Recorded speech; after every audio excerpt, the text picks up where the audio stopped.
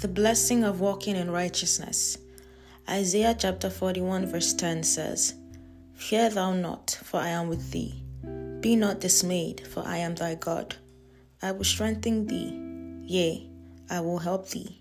Yea, I will uphold thee with the right hand of my righteousness." The words we just read in our opening scripture are quite inspiring and profound. Amazing promises for Israel. While the fulfillment for Israel would be at the millennial reign of Christ, we presently live in and enjoy those blessings as the Church of Jesus Christ. They are a reality in Christ Jesus now.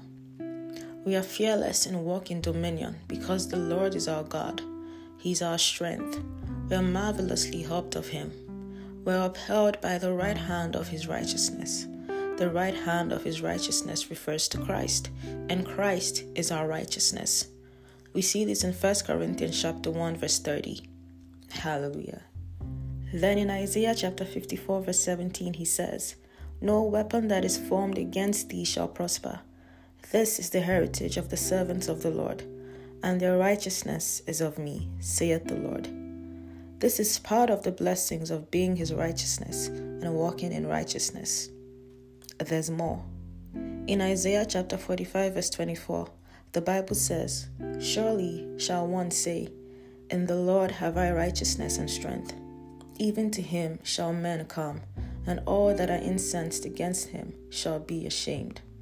Think about that. It says all your adversaries shall be ashamed. Anyone who's incensed against you shall be mortified, disgraced. It's the word of the Lord. Then in the 12th verse of Isaiah chapter 41, the Lord says concerning your adversaries, "Thou shalt seek them, and shalt not find them, even them that contended with thee. They that war against thee shall be nothing." This is your heritage, because you walk in His righteousness.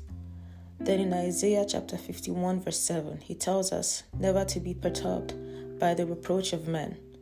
The word already declared the end of their actions.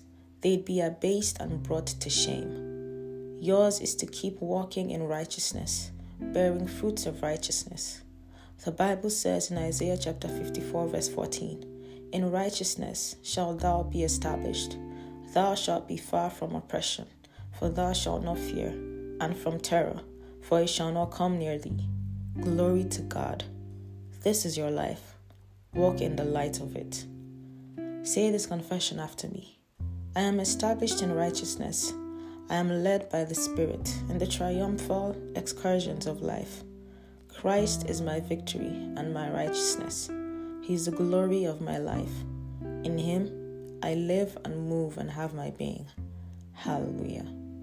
I encourage you to take the further study from Isaiah chapter 54 verses 14 to 17, the Amplified Classic Version, and Luke chapter 1 verses 69 to 71. 1 John chapter 4 verse 4. God bless you.